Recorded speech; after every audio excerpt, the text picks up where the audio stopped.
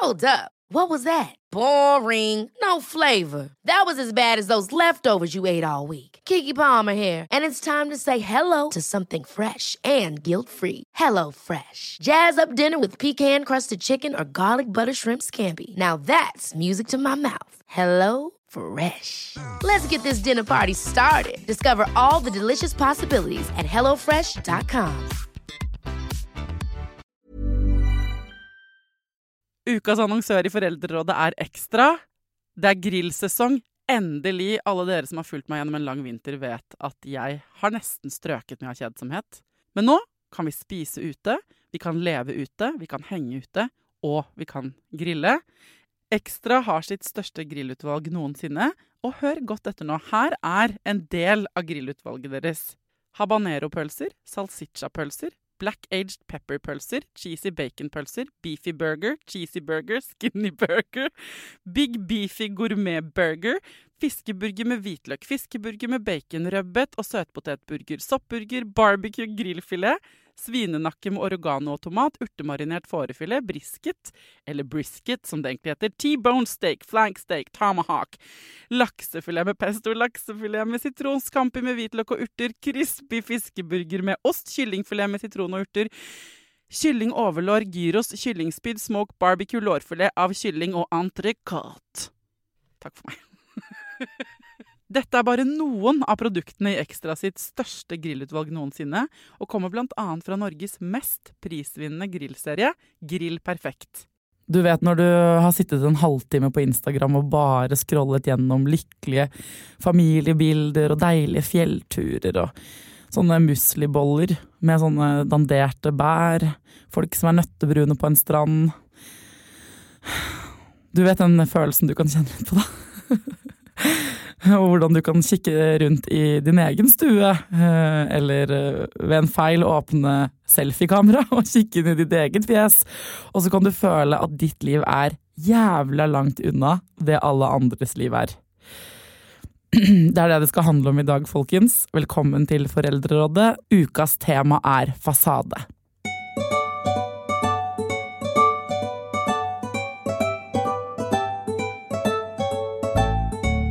Hjertelig velkommen til Foreldrerådet, Dora Thoraldsdottir. Takk skal du ha! Relasjonsterapeut ved EQ-instituttet. Du har vært der før. Elsker at du her igjen. Å, så koselig. Det var en veldig hyggelig intro. Ja, den kom fra hjertet, altså.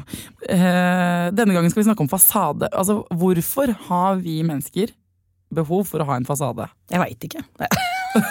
Og takk for deg. Da stoppet deg hele samtalen. Jeg vet ikke, jeg har ikke peiling. Veldig rart, hele greia. Nei, jeg kan synse litt om det, selvfølgelig. Det jo ikke sånn 2 streker under svaret at sånn det.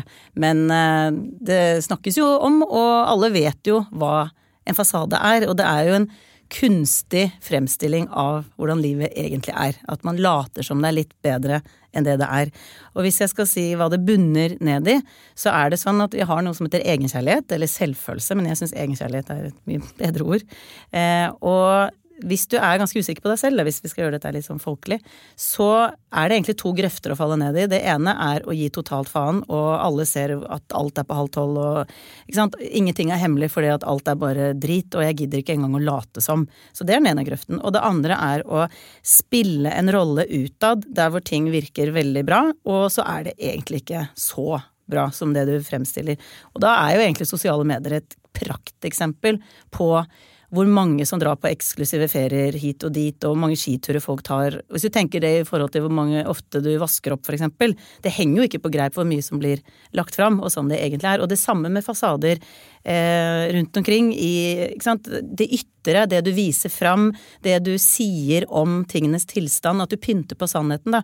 For hvis vi har denne usikkerheten på om vi bra nok, så har veldig mange et behov for å virke bedre, for så at folk skal like det bedre. Og det som så trist da, oppi alt dette her, at det en sånn stor misforståelse, for det jo gjerne når vi litt ærlige om hvor vi hva som skjer på innsiden, at vi skaper nærhet til andre. Så det å late som, og ha et spill, som veldig mange gjennomskuer at det et eller annet som ikke stemmer her, fordi kroppsspråket kanskje tyder på noe annet. Det som veldig synd at det skaper veldig ofte avstand, faktisk, til andre. Så det har egentlig litt motsatt effekt.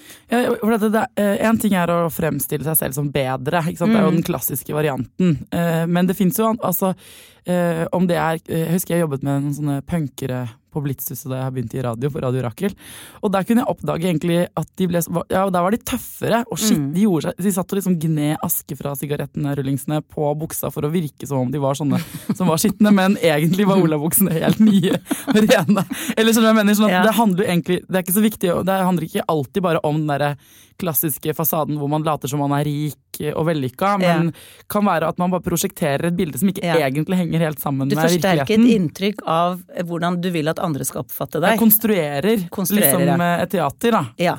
Men det sånn, for jeg tror også, hvis vi kan skille mellom de som helt opplagt gjør det, som tenker på et eller annet nivå sånn, jeg later som om jeg får masse jobbtilbud, selv om jeg ikke får det, ikke sant? Eller jeg later som om jeg har det drithyggelig i parforholdet mitt, og så har jeg det egentlig ikke det. Og de som ikke engang vet at de gjør det.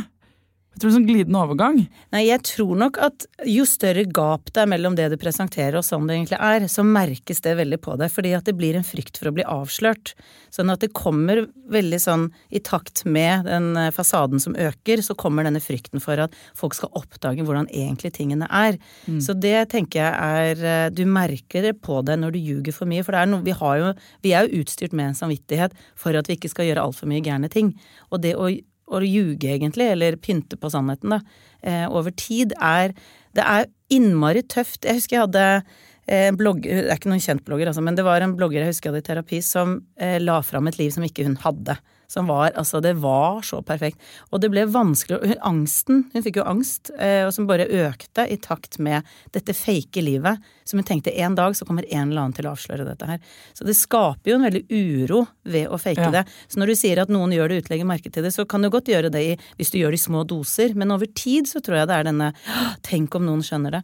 Og for meg så har det gjort veldig inntrykk, nå har jeg vært terapeut i 12 år og snakket med fryktelig mange mennesker, og jeg synes det gjør veldig inntrykk på meg når mennesker har hatt en ganske tøff oppvekst, og så legger du til at de i tillegg har hatt en fasade de skal holde på utad, fordi det så viktig for mamma eller pappa at ting fremstår, at hjemme hos oss det på stell, men så det kanskje at pappa slår mamma, eller mamma alkoholiker, eller ingen snakker sammen hjemme, det bare en sånn iskald stemning, men utad så virker alt veldig sånn bra, og det ofte jeg har blitt ofte litt sånn, ikke forundret, men tenkt sånn, jøss, jeg hadde ikke tenkt over det før da, hvor vanskelig det å ha en tøff oppvekst med kanskje mye avvisning eller mye frykt, mye kjipe ting som skjer, og så blir det ekstra vanskelig fordi alle andre tror at ting så innmari på stell, og da har det nesten vært lettere for de som da har hjem, der hvor absolutt alle vet i blokka at her altså går ting helt ad undas, og alt sklir ut, for da har du ikke noe å skjule i tillegg til hvordan du har det. Nei, for det problemet at i tillegg til å ha det tøft, uansett hva problemet ditt så skal du i tillegg ikke få noe å støtte i det, eller noe forståelse for det, men holde opp et maskespill. Så tror jeg de færreste av oss i helt det ekstreme landet, men jeg tenker, dette vet jo ikke jeg, men jeg har sånn inntrykk av at det har alltid vært fasade, og i gamle dager så sto man opp tidlig for å trekke fra gardinene sånn at naboene skulle tro du var våken, og det var liksom litt andre ting, ikke sant? Og man skulle passe på, ikke sant? Det var mye sånn husmorregler og nabokone-ting, og selvfølgelig menn skulle være sånn, og det var andre regler, mens nå det som om nå føler jeg at vi snakker så liksom da, så jævla ærlig om hvordan livet og samtidig så lyver vi. Eller skjønner du? At det har blitt litt sånn der, nei, nå vi så fri, og alle snakker om alt, og vi snakker om angst og skam, og alt der ute, liksom. Og så, men så ljuger vi likevel. Altså, at det vanskeligere å lese hva som ljug, og hva som ikke ljug, da. Og mitt inntrykk litt at folk har lettere for å være åpne når noe ferdig. Jeg hadde en depresjon, jeg hadde angst, jeg hadde det utrolig. Jeg gikk på en vegg for 4 år siden, men ikke så mange synes det lett å snakke om ting som skjer nå. At vet du hva, det blir bare verre og verre for meg, og jeg ligger i fosterstilling liksom 4 dager i uka, og ikke sant, dette tingenes tilstand nå, fordi at da kommer den skammen ofte med at det jo å gå på tvers av fasade da, og fortelle hvordan det faktisk står til. Mens jeg føler at det sånn psykisk, hvordan du har det, det ofte, mange synes det vanskelig å snakke om det, men det lettere når det noe som i fortid. Ja, når det gjelder denne fasaden så må den jo ha en hensikt, ikke sant? Vi mennesker gjør ting fordi vi tenker at det har en hensikt. Så hva liksom det fine med at man har en fasade til en viss grad? Ja, det har jeg faktisk aldri tenkt på. Hva det fine med fasade? Jeg jo overhodet ikke noe tilhenger av fasade. Det flere grunner til det. Det ene det at det blir en fake verden å leve i, og jeg tror at du lever et bedre liv hvis du lever ærlig om deg selv og hvor du og hva som foregår. Så kan du senke skuldrene, for det ikke denne frykten for å bli avslørt, for eksempel. Og så må du huske på hva var det jeg sa igjen som var så vellykket? Det liksom noe med at det veldig stressende å ljuge over tid, fordi at du trenger å huske på, i stedet for at du kan bare slappe av og si ting som de Men det der løgn litt vanskelig, fordi at det handler ikke om altså, når man legger ut lykkelige bilder på Facebook, så det også en del av sannheten. Problemet at så man føler ikke at man ljuger, for det var hyggelig det øyeblikk vi tok det bildet. Men vi bare legger ikke ut noen av de bildene hvor vi har det dritt. Og det jo en grunn til det, tenker jeg. For at en del av det selvfølgelig at man ikke skal eksponere, trenger ikke å vise alt i hele verden.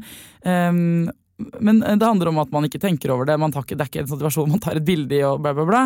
Poenget at når vi da blir utsatt for så mye lykke, så glemmer vi hjernene våre kanskje å huske på at når vi ser alle disse bildene, så det også en annen side av... Ja, og så det som kan være greit å vite også, at jo mer usikker du eller lav egenkjærlighet, jo lettere har du med å sammenligne deg med andre. Og da taper du jo veldig ofte, fordi at du sammenligner deg gjerne med de du ser mer opp til.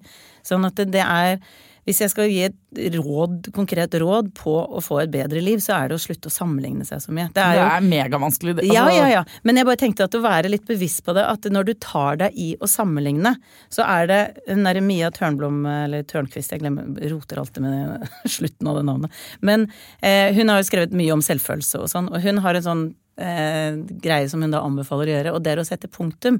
Det vil si å tenke sånn, oi, så pen hun var, punktum. For det vi veldig ofte gjør, å tenke, oi, så pen hun var, jeg stygg. Oi, så fin hage naboen har. Min så utrolig lite charmerende.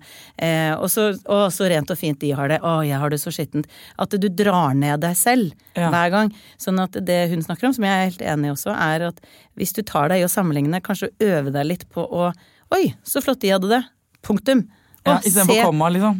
Ja, i stedet for komma, så sett punktum og øve seg litt på det, fordi at det går an å jobbe med å sammenligne seg mindre med andre. Men det noe med å gå litt aktivt inn i det. Hva det jeg tenker når jeg ser alle de vellykkede feriene, og alle de fantastiske middagene og vennemiddagene, ikke sant? Og her sitter jeg og har det stussligere.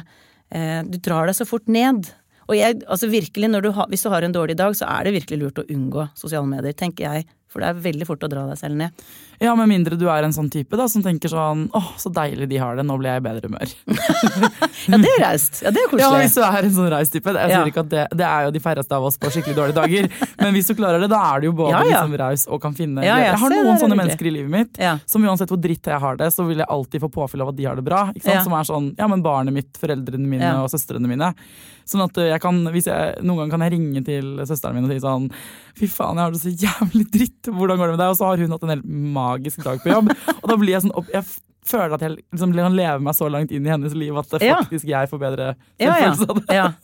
Ja, for man kan jo havne litt inn i en sånn nedadgående spiral hvis den andre sånn, vet du hva, jeg også, nå skal jeg lete etter feil ved min dag så du føler deg bedre. Ja, det ikke alltid og så vi i en sånn pity party på gang, hvor vi drar hverandre ned. Men sånn rent sosialt for å holde oss litt i fasade, da, så tror jeg at det har en funksjon. Det handler jo om å på en måte ja, men også noen ganger gjøre det lettere for omgivelsene å forholde seg til deg. Ja, det en ting. Hvis du kommer på barselgruppe, og så skal du møte en del andre kvinner, og det ganske nytt i barselgruppen, og man kjenner ikke hverandre, så det ikke kanskje helt sånn sosialt akseptert å bare knekke sammen på første trilletur. Ikke sant? Nei, det vil nok være litt gjenkjennelse hos de andre. Det skulle jeg faktisk tro. Jeg mener jo at man burde knekke sammen på første trilletur. Men jeg prøver å lete etter liksom, funksjonen det har for oss. Det jo en sosial glidemiddel, på en måte, å opprettholde en sånn. Ja, og så det litt sånn at jeg vil gjerne fremstå som litt vellykket, fordi at det den personen jeg gjerne vil være. Så på en måte så higer du lett etter og prøver å trekke deg litt opp til det nivået du vil være på. Sånn at jeg tenker jo at selvfølgelig det jo en grunn til at vi mennesker holder på med dette her, ellers så. Men jeg tror nok at det der hvor det er veldig stor avstand mellom hvordan du egentlig har det og det du fronter, når avstanden blir stor, det er da fasade blir et reelt problem.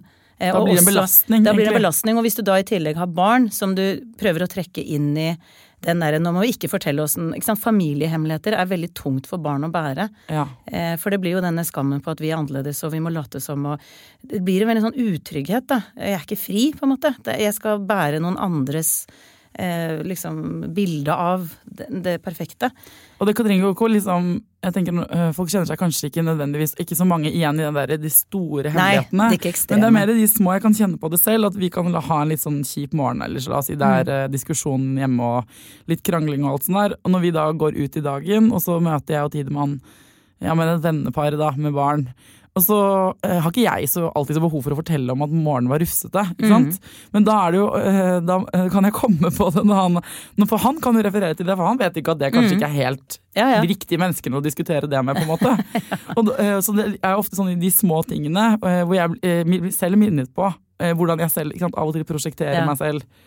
Også fordi jeg har denne podcasten, så er det jo på tross av folkens, av at jeg snakker så mye om hva jeg ikke får til, så er det i kraft av å ha denne podcasten, så tror mange at jeg har svaret på veldig mange ting. Jeg har jo ikke svaret, det er jo ekspertene som kommer hit som har det. Men derfor så kan jeg møte folk som er sånn, hva tenker du om det? Og så tenker jeg sånn, nei, nå snakker du til det du tror jeg er. Jeg vet ikke. Men jeg tenker at vi alle har svaret i oss, hvis vi liksom kjenner etter hva hadde jeg gjort, eller hva er riktig for meg. Så lenge du snakker ut fra deg selv, at hvis jeg hadde opplevd det samme som deg, så hadde jeg gjort sånn, eller tenkt sånn, eller så jeg tror vi undervurderer litt vår egen kraft av å være eksperter på eget liv da, og kan dele det med andre som de kan ha glede av, for det er ikke sånn at, altså jeg har jo mitt liv også med barn som jeg står og roper til når de skal legge seg, og det er mye styr og sånn, men så jeg har liksom øvd meg veldig på hvordan jeg ordlegger meg for at ikke de blir krenka, men jeg kan være helt rasende og klikke i vinkel, og jeg husker jeg var med på Verdens beste pappa. Bare den tittelen er jo helt forferdelig. Den var på NRK, for det høres ut som en sånn konkurranse. Og da var jeg jo på TV i en periode som ekspert liksom, på dette her. Og da husker jeg Elias, sønnen min på 9, han var 8 da, altså i butikken, det gikk helt, for at han mente, ja, det er en lang historie da, men det var lørdagsgodt som han skulle ha fått, og så fikk han ikke, og han ville ha, og så sto jeg i, nei, det er ikke i dag at du får det godteriet, det er tirsdag, eller hva det var for noe, og han slo seg helt. Og da merket jeg litt på den der, for det var jo flere som var der, og flere visste hva på det programmet, det, som du sier nå, at dette her skulle du egentlig håndtert kjempeimponerende, og ditt barn bør være superharmonisk til enhver tid. Ja, men det er litt, apropos fasade, så er det jo ikke sant, en ting er hvis jeg hadde gått deliberately, liksom en mening ut i verden og sagt sånn, jeg kan masse om det å være mor, jeg er kjempegod på det, og liksom få skapt den fasaden. Og så visst at det var løgn, fordi jeg ikke fikk det til på hjemmefronten, ikke sant? Og da tenker jeg sånn, ja, men da hadde du, som du sa i sted, jo mer jeg hadde kjent på den løgnen, jo mer belastende for meg hadde det vært. Men så er det også en type fasade som du ikke skaper helt selv, som kanskje mer ikke er en forventning da, til hvem du er. Og også der kan det bli belastende, ikke sant? At noen andre har forventninger til deg som du ikke er. Om det kan være barnet ditt, eller kjæresten din, eller mora di, liksom. Men det kan også være verden der ute. Og litt det tror jeg kanskje kan være med på å gjøre at vi skaper de fasadene og forholder oss til dem hele tiden, da. I hvert fall når man i våre dager skal både være megaflink mamma, eller pappa da, og liksom businessperson, og jobb, og medmenneske, og hva han skal på dates. Det er så mange roller vi skal få til, som til sammen blir en sånn, det blir jo en teaterforestilling som ikke alltid er helt sann. Ja, og så, det har jo eskalert noe voldsomt. Jeg husker søsteren min og jeg gikk gjennom noen ukeblader som snakket om at du skal lage mat helt fra bunnen, og så skal du trene, og så må du lese disse bøkene, og så skal du holde deg oppdatert på nyhetene, og så skal du ha kjærestetid og kvalitetstid med barna, og så skal du ditt og datt og sånn, og så satt vi bare regnet ut, hvis man skal faktisk gjøre og ha litt yoga og meditasjon, ikke sant? Og ha liksom, mindfulness og vært i stedet øyeblikk og sånt. Og da endte vi opp med at da trenger døgnet 42 timer hvis du skal leve opp til alle disse greiene som henger over oss for å prøve å bli perfekt da. Sånn at jeg tror vi lever i en tid som det liksom både og, det det som det absurde i det. Vi har enormt press på å prestere på utrolig mange arenaer for å liksom føle oss vellykkede i andres øyne. Det liksom, det kropp, og det hvordan det ser ut hjemme. Der det helst sånn bonitstandard, liksom. Det ikke måte på. Og så det å prestere på jobb, og så det å prestere å ha venner og ha sosialt liv. Det veldig mange arenaer. Så du har det enorme presset, som forsterkes jo også da med sosiale medier for eksempel, og blader og media, og vi liksom forherliger veldig mye den rike, vellykkede livsstilen, som alt på stell. Samtidig som vi har jo aldri vært mer ærlige om at de fleste sliter psykisk en eller annen gang i løpet av livet. Det for mye press. Det ser ut som en svineste hjemme, liksom. At det mer ærlighet rundt hvordan vi egentlig har det, samtidig som vi har dette enorme presset. Ja, så det en veldig sånn dobbelthet som litt sånn forvirrende. Cool fact, a crocodile can't stick out its tongue. Also, you can get health insurance for a month or just under a year in some states. United Healthcare short-term insurance plans, underwritten by Golden Rule Insurance Company, offer flexible, budget-friendly coverage for you. Learn more at uh1.com. Ever catch yourself eating the same flavorless dinner 3 days in a row?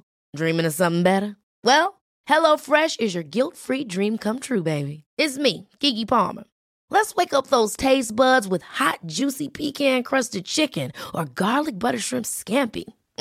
Hello Fresh. Stop dreaming of all the delicious possibilities and dig in at HelloFresh.com. Let's get this dinner party started.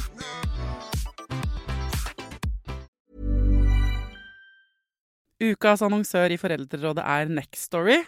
Det en lydbok- og e-bok-app. Altså, du kan både høre på bøker og lese dem på telefonen din eller nettbrettet ditt. Og akkurat nå så får du 45 dager gratis, både til deg som kanskje har prøvd Nextory før, men også til deg som helt ny. Jeg digger at også de som har prøvd det før, får lov til å prøve igjen. For å få 45 dager gratis, gå inn på nextory.no/foreldrer. Nextory har tusenvis på tusenvis av bøker du kan lytte til eller lese. Og i dag har jeg tenkt å anbefale noen bøker som faller innenfor det som kanskje kalles selvhjelpsbøker. Men den kategorien har jo litt ufortjent dårlig rykte, spør du meg. Den første boka jeg vil anbefale boka som heter Psykolog med sovepose. Johanne Refseth, som har skrevet den boka, var jo gjest her for noen uker siden. Den absolutt verdt å lese eller lytte til. Andre anbefalingen jeg vil gi deg Sissel Grans bok, men størst av alt begjæret, som handler om det å begjære noen andre enn den du sammen med.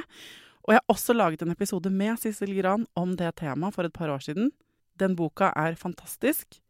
Hvis du har lyst til å prøve ut Nextory for første gang, eller har prøvd ut før, men vi prøver det ut igjen, helt gratis i 45 dager, gå inn på nextory.no/foreldrer. Det derfor også dette temaet blir litt sånn forvirrende. Vanligvis snakker vi om sånn her, dette problemet, hva rådet? Og nå snakker vi innenfor et tema som litt sånn ullent, så jeg håper alle lytterne med oss i det. For det handler om, som å få kartlagt, målet mitt her liksom å få kartlagt hva det som fasade. Ja. I hvor stor grad har vi det på en måte, alle sammen, og hva kan man gjøre? Du sa at det handler mye om lite egenkjærlighet eller dårlig selvfølelse. Så hvis folk nå tenker sånn, ja, men faen, det sant det, jeg kjenner meg igjen i dette. Jeg prosjekterer nok et mer vellykka bilde av meg selv enn det jeg komfortabel med. Hvis du kjempekomfortabel med det, go for it. Men hvis du kjenner at det belastende, ikke sant?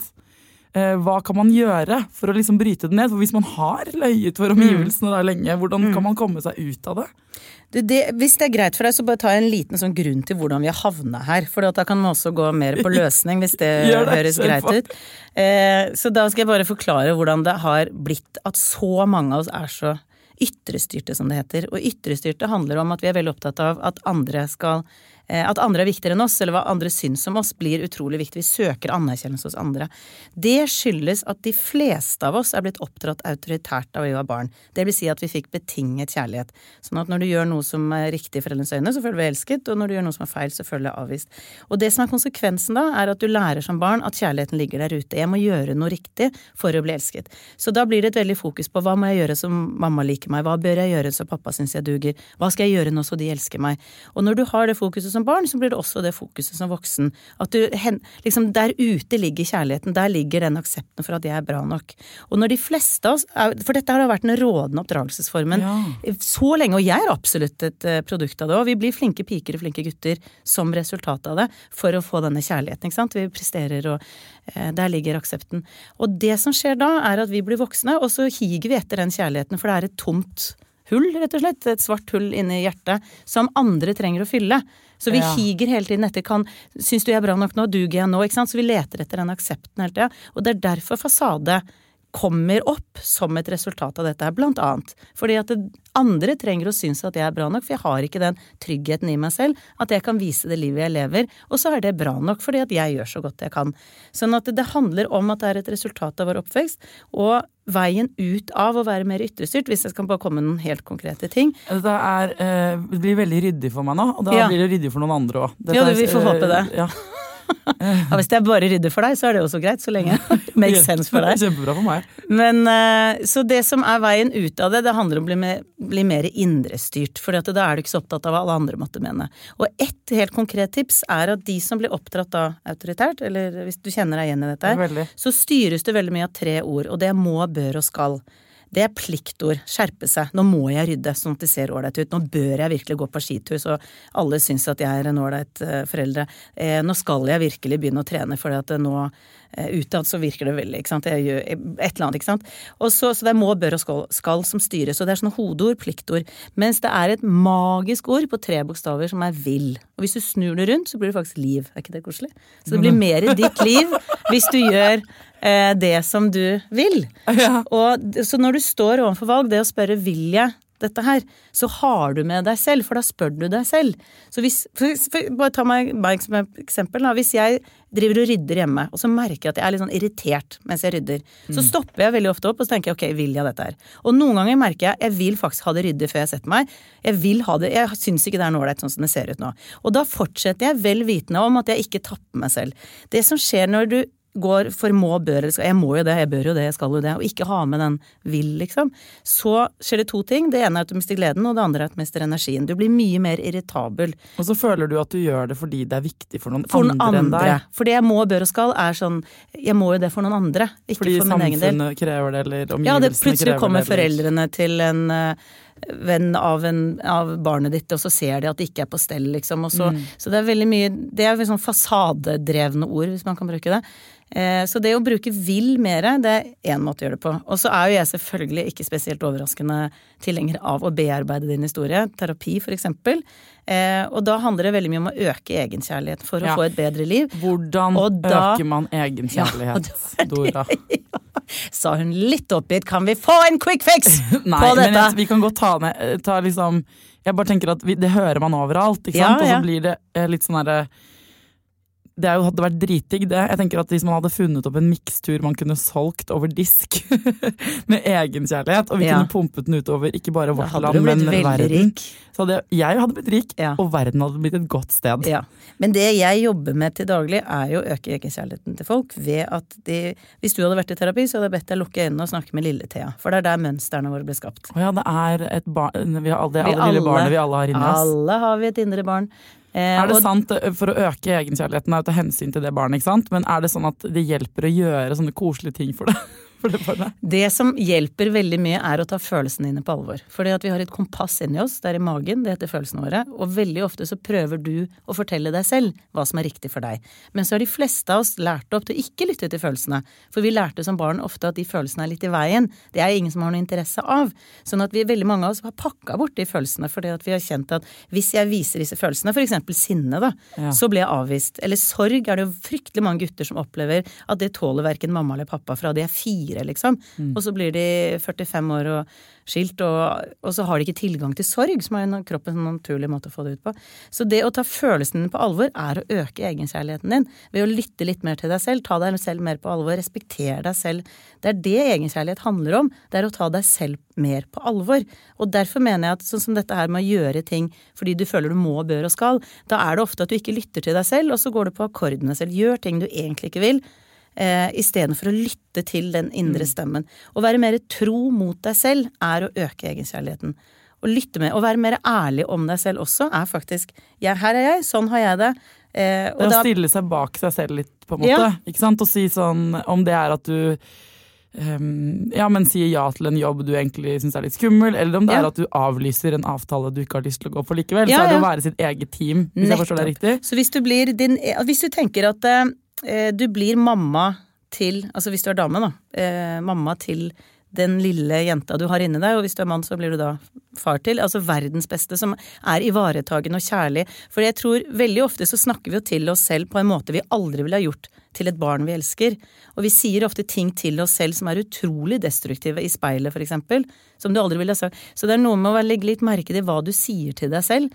Og jeg har jo øvd masse på dette her, det har jeg brukt flere år på, for jeg kan ikke lære bort noe jeg ikke kan selv. Så derfor det utrolig viktig å kunne det.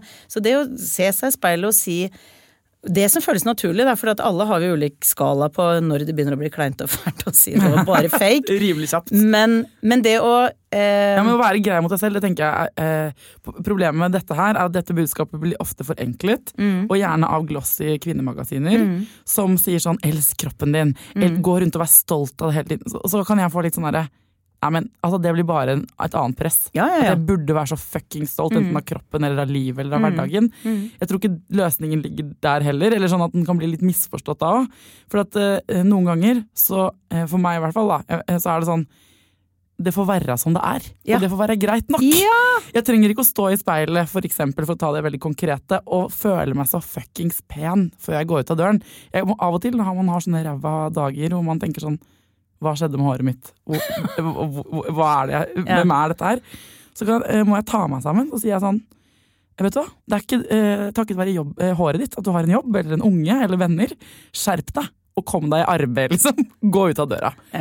Og det litt det der å ikke måtte føle meg så fantastisk, og heller ikke som mamma. Jeg tenker ofte på det i mammarollen nå, hvor jeg kan gå på først-smellen og få dårlig samvittighet, fordi jeg ikke fiksa det sånn som jeg hadde forestilt meg at det skulle gå da, ikke sant? Og på tross av at jeg deler det her i foreldrerådet og har alle dere ekspertenes stemmer i hodet, så blir jeg lei meg og skuffa, ikke sant? På en kjip tirsdag, eller hva det nå Men da også kan jeg av og til, hvis jeg har tid til det, ta meg sånn her, men da var du ikke bedre enn dette i dag da. Det får være greit. Og jeg får en sånn stemme. Så det også, er det innenfor egenkjærlighetsdelen? Ja, fordi Akseptdelen bare? Og det akkurat det ordet du brukte nå som veldig mye av nøkkelen. Den akseptere. Jeg liker veldig godt, jeg gjør så godt jeg kan, og jeg har lov til å være meg, for eksempel. Det to sånne veldig oppbyggende setninger som du kan si til deg selv, i stedet for å ha den selvkritikeren. For det mange som har en veldig sterk selvkritiker, som følge av ord og kroppsspråk og meldinger du har fått i oppveksten på at du ikke er bra nok, og så overtar du hammeren på deg selv.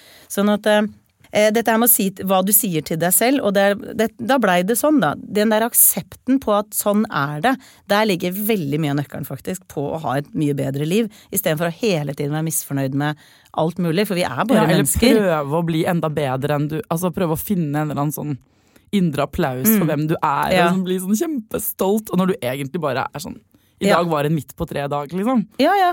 Men for det jeg tenker for når du sa se meg i speil og skal elske meg selv og synes jeg kjempevakker og sånn, så jeg er ikke noe opptatt av at du skal se deg i speil og si at du så himla vakker hele tiden, men at du skal si at du bra nok som du At den indre personen den som du liker. Og hvis du ikke liker den personen du inni deg, så vil du hige etter at alle andre skal like den personen, og da du villig til å gjøre så mye som kanskje ikke helt deg, for i tro om at hvis jeg bare denne personen, da liker andre meg bedre. Og det dessverre noe som kommer igjen fra barndommen, men følelsen ikke var bra nok som du i kraft av bare den du Sånn at det blir jo enorme konsekvenser av oppdragelsen. Det presset, alle bare velkommen til denne episoden hvor du skulle bli mer avslappet, og så ble du mer stresset. Nei, men jeg tror akkurat, altså nå vi, for å nøste bare kjapt her, så det sånn, fasade, det har vi alle sammen til en viss grad, noen mer enn andre, og hvis det plagsomt stor avstand mellom fasaden du setter opp og virkeligheten du lever i, så kan det bli vanskelig for deg. En av måtene du kan endre på det på, ved å gi deg selv mer egenkjærlighet, for da vil du ha større forståelse for, og mindre for deg selv, og mindre behov for å sette opp en fasade.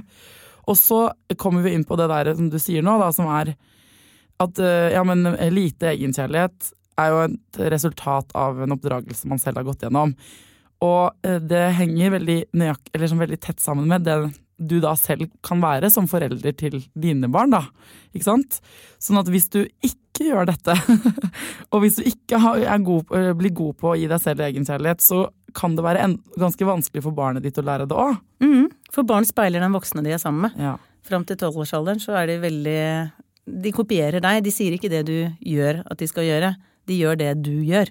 Så hvis du snakker nedlatende om deg selv og har lite egenkjærlighet til deg selv, så kan du banne på at det er nettopp det barnet ditt faktisk lærer også. For det hjelper jo ikke å si sånn, nei, men du kan være hvordan du vil, og jeg elsker deg for alt du er til ungen sin. Det blir litt som å sitte og røyke og si, du får ikke røyke. Ja, og så ser barnet på deg og tenker sånn, jeg kan røyke, for det gjør du. Ja. Ikke sant? Det blir det samme i forhold til hvordan du snakker om deg selv. Utover det var det en fantastisk oppsummering. Jeg er veldig imponert over hva du klarte å dra ut som essensen. Jeg er veldig imponert. Ja, men tusen takk. Nå ble jeg veldig glad. Men jeg tror, for at det der med å øke egenkjærligheten, ok. Så det man kan gjøre er å være mer aksepterende over seg selv, og så vil noen tenke sånn, ja, men det er jo ikke greit å sitte på ræva. Hvis jeg blir veldig aksepterende, så blir jeg sittende på rumpa og se på Netflix hele tiden, og da får jeg aldri ryddet i de klærne og sånn. Sånn at hvis man tar den helt ut, da, ikke sant, så kan jo noen si sånn, det er bra det å føle litt press. Det er kjempebra det. Hva tenker du om det?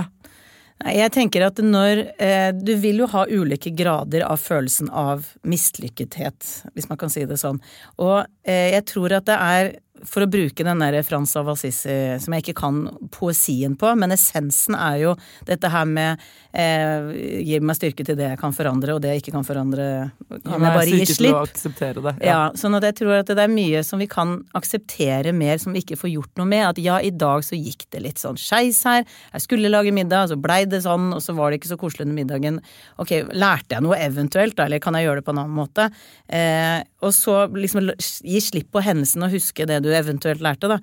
Eller bare, og hvis det bare er en helt vanlig dag som går litt på tverke på en tirsdag, og at det er et eller annet med dette her med å sette standard så innmari høyt, og så eventuelt komme til kort, og så minne seg selv om at sånn er noen dager, og det får bare være sånn. For det er sånn som jeg tror jeg nevnte når jeg var her sist gang, at jeg gikk jo veldig lite på ski i fjor. Altså sånn, en tur i løpet av hele vinteren. Og det er noe som jeg tok meg i å ha dårlig samvittighet for. Og dårlig samvittighet er bare, hvis jeg skal oversette det, i bunn og grunn hva det handler om, så er det å dømme seg selv. Så tenkte jeg, gidder jeg virkelig å dømme meg selv for at det ble sånn? Så tenker jeg, dette gidder jeg ikke å bruke energi på. Det blei sånn er det med det. Og da kommer den der aksepten, ikke sant? At da ble det en vinter der hvor vi gikk på langrenn 1 gang, og den varte i 3 kvarter, for det var så dårlig vær. Kjempedeilig 3 kvarter. Og så bare slipper jeg den ballen, for det gidder jeg ikke å bruke energi på. Så det handler litt også om hvor mye du gidder å tvære på et eller annet perfekt liv som ikke faktisk finnes. Og så kan du ta med deg, hvis du tenker sånn, for at man har jo da gjerne kjørt seg gjennom mange år inn i en sånn autopilot, hvor man bare, men dette er det jeg gjør, det er dette vi er en sånn familie. Jeg har ikke tid egentlig til å spørre meg om jeg vil, eller det har ikke noe å si. Vi må på den skituren, jeg må rydde huset mitt, og det må være sånn. Det er en autopilot som det er litt vanskelig å snu, da.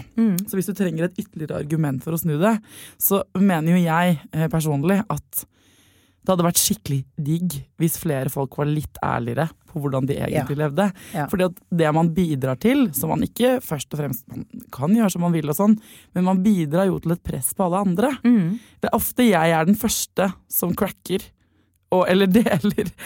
Og jeg skulle jo i en barselgruppe da, eller i forhold til en venninne, eller sånn i forhold til, hvis man sliter med et parforhold eller et relasjon, så føler jeg at ganske ofte at det er ofte jeg som snakker om mine problemer først, og så når først jeg har begynt å prate om det, så kommer det veldig mange andre. Men jeg skulle ønske at noen andre begynte å dele litt før også, for det koster jo litt å være førstemann. Ja. Ikke sant? Ja, det er en frykt for avvisning det også. Og så betyr jo ikke det at man alltid trenger å snakke om at alt en ting som er dritt. Det er ikke det. Har du det bra, så er det gull, men at det skal være litt mer ærlig, da. Ja. For det tror jeg vi alle hadde hatt godt av, om man kunne liksom stole litt mer på det som vises frem. Ja, og en ting som jeg, bare for å forsterke det du sier, hvor viktigheten av det, og hvor bra det er at det som er litt synd, er at veldig mange tror at jo mer perfekt jeg fremstår, jo mer blir jeg likt. Og det er en så stor misforståelse, for det som skaper nærhet mellom mennesker, som er jo det alle higer etter, er jo nære og kjærlige relasjoner med andre, det er faktisk når vi forteller hva som skjer på innsiden. Når jeg er ærlig om hvordan jeg egentlig har det, trenger ikke å være dritt som du sier, det kan også være at i dag er jeg så glad for at det og det skjedde, da kommer du inn i min verden. Eller hvis jeg sier, vet jeg aner ikke, jeg er så sårbar i dag, og jeg bare føler meg litt sånn tynnhudet, ikke sant, eller et eller annet. Så jeg vet ikke helt hva det er for noe. Men når du forteller hva som skjer på innsiden, så kommer du nærmere andre. Da slipper du folk inn til deg. Og det er jo flere som kan ha en kollega i 20 år, og du aner ikke hvem personen er. Og så treffer du et menneske du tilbringer kanskje 3 kvarter med, som du føler deg nærmere, selv om du har tilbrakt mye mer tid med den andre personen.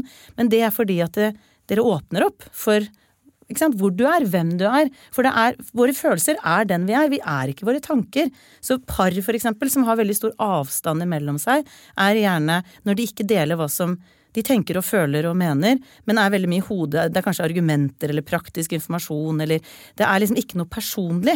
Sånn at det som er så trist i forhold til temaet med fasade, er at det er faktisk når vi viser hvem vi er, og viser sårbarheten vår, at vi kommer nærmere. Og hvis jeg skal ta et litt sånn banalt eksempel på det, så dronning Sonja, det var en biografi om henne, dette var mens Diana levde, så vi snakker liksom 90-tall, tross alt. Så det er lenge siden. Men på den tiden så hadde ikke Sonja åpnet opp mye mer, for nå viser hun mye mer. Jeg tror alle har sett henne liksom med tårer i øynene når hun snakker om barnebarna sine, og hun viser mye mer hvem hun er, men på den tiden så var hun altså så perfekt støpning at det var umulig å få tak på hvem hun var. Hun hadde en biografi som kom ut samme uke som det kom en biografi om Diana. Og Diana sin bok solgte et eller annet 5000 første dagen. Altså det var helt sånn formidable tall. Det bare var helt take-off om Diana, og så var samme uke så da kom dronning Sonja sin biografi som solgte 50, tror jeg, eller et eller annet på landsbasis. Veldig, veldig lite. Og det var jo fordi at ingen følte at de hadde noe gjenkjennelse hos dronning Sonja på den tiden der, for hun var jo ikke noe menneske, hun var jo... Hun connecta ikke, liksom. Nei, det var så innmari polert, at det er ikke noe sånn, det gir ikke noe gjenklang hos meg, mens Diana, hun rødmet jo veldig lett i forsamlinger, hun hadde bulimi, hun hadde skilt seg, hun sa ting som var ganske sånn på den tiden helt crazy, liksom, og våget å liksom være åpen om at ting ikke var perfekt da, selv om hun hadde jo på en måte en perfekt fasade i klesstilen og så veldig flott ut og sånn, så hadde hun menneskelige egenskaper som kom fram, som ga gjenkjennelse. Så vi undervurderer så mye dette her med nærhet. Når du da forteller at i dag så skjedde det og det, og jeg hadde en dårlig morgen og sånn og sånn og sånn, så slapper folk av i ditt nærvær, for da tenker de, her kan jeg også dele mine ting, fordi du er åpen om deg. Så derfor er fasade så trist, fordi at det har motsatt effekt enn det folk faktisk prøver å oppnå. Ja, det er jo litt rart at vi er så fucka, da. Altså, det mener jeg. Det er altså, den oppdragelsen. Ja, men jeg tenker at det også er rart, da. Er sånn der, hvis det hensiktsmessige for oss som mennesker faktisk er å være liksom åpne, ærlige, og komme nært inn på andre, så er det jo rart at vi driver med det der fasadegreiene. Jeg synes det er ordentlig rart, fordi da, jeg skjønner ikke hvorfor vi har blitt sånn. Nei, det jeg tenker at det handler veldig mye om er jo, hvis jeg går litt tilbake til dette med den oppdragelsen som de fleste av oss har faktisk opplevd, det har vært den autoritære oppdragelsen, og målet med autoritær oppdragelse grunnen til at den har vært så utbredt, er at målet med autoritær oppdragelse er å få lydige barn, at de gjør det de blir fortalt. Og det som er grunnen til at den har vært så rådende, er at lydighet, altså lydige barn blir lydige voksne, og vi har verdsatt lydighet veldig høyt. Det har vært en super egenskap i fryktelig mange generasjoner, fordi vi har hatt så forutsigbare liv. Hvis du var sønn av en slakter, så skulle du bli slakter. Eller bonde, for eksempel. Som jente så spiller ingen rolle hva du er interessert i. Det handler om å finne en mann, få barn, et rent og pent hjem, ha ting på stell. Ja. Og det er jo bare å se på Mad Men, ikke sant? Du ser jo hvor liten boks de hadde å bevege seg i på 60-tallet, og ikke snakk om årene før den tiden her også. Du har å gjøre det som er riktig. Og i mange år så var det jo et ideal at hvis du er 22 år og får en jobb, så biter du tennene sammen til du er 67, så får du en gullklokke, gratulerer, du holdt ut, drit i åssen du har hatt det. Det har vært underordnet, og det er ekteskap også. Når du gifter deg, så blir du der til en av dere dør. Sånn er det med den saken. Farmoren min, vet du hvordan farmor og farfar ble sammen? Ne. Farfar var forelsket i søstera til farmor, og så tenkte han at det var lurt å holde seg i nærheten av hun, så han ble kjent med søstera, og så ble hun gravid. Og da gikk hun opp kirkegulvet, og alle visste at han var forelsket i søstera, så ble søstera, eller hun farmor da, gravid. Så da måtte de bare gifte seg, og det var jo aldri et lykkelig ekteskap, og det var fordi at lydigheten, ikke sant, sånn var det da. Du hadde ikke noe personlig å komme med, du bare gjør det som riktig og forventet. Og det der dette her, det som alt sammen henger igjen. Så på mange måter vi oppdratt til en tid vi ikke lever i. Ja. Vi oppdratt til dette å være lydige. Dette var veldig hensiktsmessig før. Det jo hensiktsmessig fortsatt, fordi at man favoriseres på skolen hvis man sitter stille ved pulten, og man skal forholde seg til en del regler i vårt samfunn nå. Ja. Men nå har det blitt sånn der, vi har blitt så YOLO-aktig, at det virker imot sin hensikt å være så lydige. Det ikke lenger en så stor dyd. Nei, fordi at nå har vi mye flere valg enn noen annen generasjon. Det vanligere å skifte yrkesretning. Det vanligere å skille seg. Du kan dra til Brasil i morgen hvis du vil, og søke om, ikke sant? Mye flere valg, og da det å være lydig ikke optimalt som den ypperste egenskapen, fordi det viktigste i nåtidens og fremtidens samfunn vi går mer og mer inn i det som kalles nå relasjonssamfunnet, som handler om å fungere godt sosialt med andre, for vi jobber jo så mye i team, og vi har så mye med andre mennesker å gjøre også, at det blir veldig viktig å fungere, og da ikke lydighet optimale, for da bare tilpasser du deg hva som riktig, men nå handler det om å være mer ærlig om hvem du og hva du tenker og føler og mener, og være tydeligere, for det mye lettere å ha med folk å gjøre som lettere å vite hvor du har de. Fordi at den lydighetskulturen, da sa alle sånn, ja, men da vi alle enige om dette, og så kroppsspråket tyda jo på helt andre ting, fordi at folk turte ikke å være, de var ikke oppdratt til å være litt mer ærlig om seg selv. Ok, nå skal jeg gjøre et forsøk på å oppsummere. Ta en titt på deg selv. Sjekk om det du prosjekterer ut stemmer med virkeligheten. Hvis nei, så har du 2 valg. Eller da det fint å kjenne på hvorvidt det det innenfor comfort zone, eller det begynner å liksom bli belastende å opprettholde den fasaden om ryddig hus, perfekt hjem, eller hva det nå enn Og hvis du har lyst til å gjøre noe med det, så det å gi deg selv mer egenkjærlighet og aksept veien å gå. Samtidig her, hvis du oppdager at du har en fasade, ta en titt på hva det gjør med ungene dine, ikke sant? I hvor stor grad må de være med å bygge opp under den fasaden. For hvis ikke du selv føler at du verdt den egenkjærligheten, så i hvert fall ungene dine det. Det tror jeg de fleste, ikke sant, vil være enig i. Så da kan jo de bruke som argument, tenker jeg, for at du skal være mer opptatt av å være grei med deg selv, og vise barna dine at du tåler hele deg, både de gode og de dårlige dagene, og dermed vil de ungene også vokse opp til å bli superrause med seg selv, sant? Jeg føler at, ja, men takk skal du ha. Det jo litt av et tema å gå inn på. Jeg veldig glad det var du som kom. Ble det litt for stort tema? Nei, jeg liker det, å ha hårete mål på temaet. Men det kan jo godt nok hende at du må tilbake hit, Dora. Vi tar fasade 2.0 neste gang. For dypere ned i fasade. Til slutt så det fasaderådet, faktisk. Ja. Så det blir interessant. Spin-off. Tusen takk for at du kom, Dora. Veldig hyggelig å være her.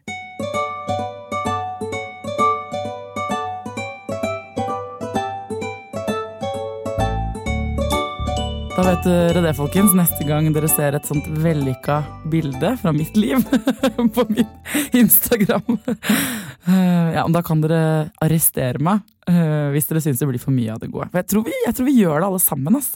Vi med, selv om ikke vi tenker på det så mye, så vi med på å bidra til at folk måler seg med hverandre og potensielt føler seg dritt. Og så mener jeg ikke heller at man bare skal grine og klage på sosiale medier heller. Trikset mitt at hver gang jeg ser noen som ser megalykkelig ut, eller noen som ser ut som de har det skikkelig dritt, så tenker jeg sånn, hva resten av livet deres inneholder. Altså, så hvis jeg ser deg da, gå nedover gaten, og bare ser ut som en sånn menneske som bare nailer alt, så tenker jeg, du ligger og griner i sofaen og spiser ostepop av og til, du også. Og motsatt, hvis jeg ser noen som deler hvor vanskelig det i forholdet deres, så tenker jeg, du har også sittet på en strand og vært et sånt nyforelsket par en eller annen gang. For livet har flere enn en side, det poenget mitt. Denne uka så tenkte jeg skulle gi dere tips selv. Altså, det må være lov det også, at jeg kommer med mitt eget tips. Jeg tross alt programleder og greier. For at det nå begynner å dra seg til mot jul, og jeg vet at det mange som stresser noe inn i helvete mellom nå og 1. desember for å få ordnet pakkekalender. Det et styr, det kan bli dritdyrt, og det ender med at du kjøper masse sånne ræva plastikkdingser som blir liggende rundt og som ikke ungene dine noe glad i uansett. Mitt tips til julekalender å lage små lapper til hver dag. Du trenger ikke å henge opp alle lappene på en gang, du kan henge opp tomme papirlapper, sånn at det ser ut som du har planlagt alle lappene, Ikke sant? Og så kan du skrive på en hver kveld, så slipper du å forberede 24 ting på en gang. Og på hver lapp så skriver du da, enten hvis barnet ditt er gammel nok til å lese, så kan du skrive sånn, gå til der vi pleier å tisse. Ikke sant? Så på doen så legger du en annen lapp, så det blir en slags rebusløp. Gå til der hvor vi har brødet. Og så legger du, altså kan holde på sånn her, kan du holde på da. Du kan godt legge 7 sånne hint rundt omkring i huset, så det blir en lang rebus. Hvis barnet ditt ikke kan skrive eller lese, så kan du tegne det stedet den neste lappen ligger. Dette funker for barn som er sånn, ja, men 3-4 år oppover da. Altså, suksessen har vært så stor hjemme hos oss.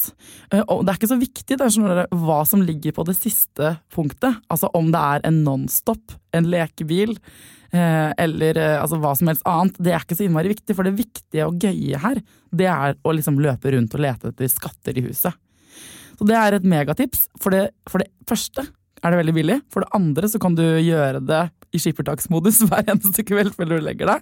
Og for det tredje så føler du selv at du har gjort noe sånn hjemmelaga og gøy for ungen din.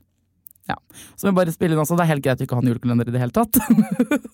Jeg vil ikke øke til presset. Men det funket for oss, og i år har det blitt etterspurt. Kan vi ikke please ha sånn lappekalender? Det er så spennende med sånn lappekalender. Så da følte jeg, ja, dette er et tips jeg tør å dele i denne podcasten. Neste uke så lover jeg at det er tips fra en annen enn meg. Vær så snill å ta opp tipsene deres på telefonen, og mail det til thea.klingenberg@gmail.com. Og så må dere fortsette selvfølgelig å sende meg mail, likes, hist og pist på ikke på Instagram, men på Facebook, og stjerner på iTunes og alt det der, folkens. Jeg elsker dere. Til neste gang, ta vare på ungen din, ta vare på deg selv, og lykke til.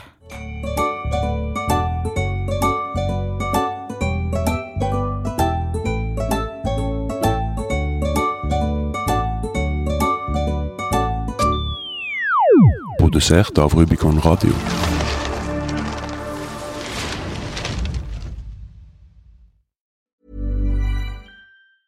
Mom deserves the best, and there's no better place to shop for Mother's Day than Whole Foods Market. They're your destination for unbeatable savings, from premium gifts to show-stopping flowers and irresistible desserts. Start by saving 33% with Prime on all body care and candles. Then get a 15-stem bunch of tulips for just $9.99 each with Prime. Round out Mom's menu with festive rosé, irresistible berry chantilly cake, and more special treats. Come celebrate Mother's Day at Whole Foods Market. Hi, I'm Daniel, founder of Pretty Litter. Did you know cats tend to hide symptoms of sickness and pain? I learned this the hard way after losing my cat, Gingy. So I created Pretty Litter, a health monitoring litter that helps detect early signs of illness by changing colors, saving you money and potentially your cat's life. Pretty Litter is veterinarian developed, and it's the easiest way to keep tabs on your fur baby's health right at home. Go to prettylitter.com and use code ACAST for 20% off your first order and a free cat toy. Terms and conditions apply. See site for details. Hi, I'm Daniel, founder of Pretty Litter. Did you know cats tend to hide symptoms of sickness and pain?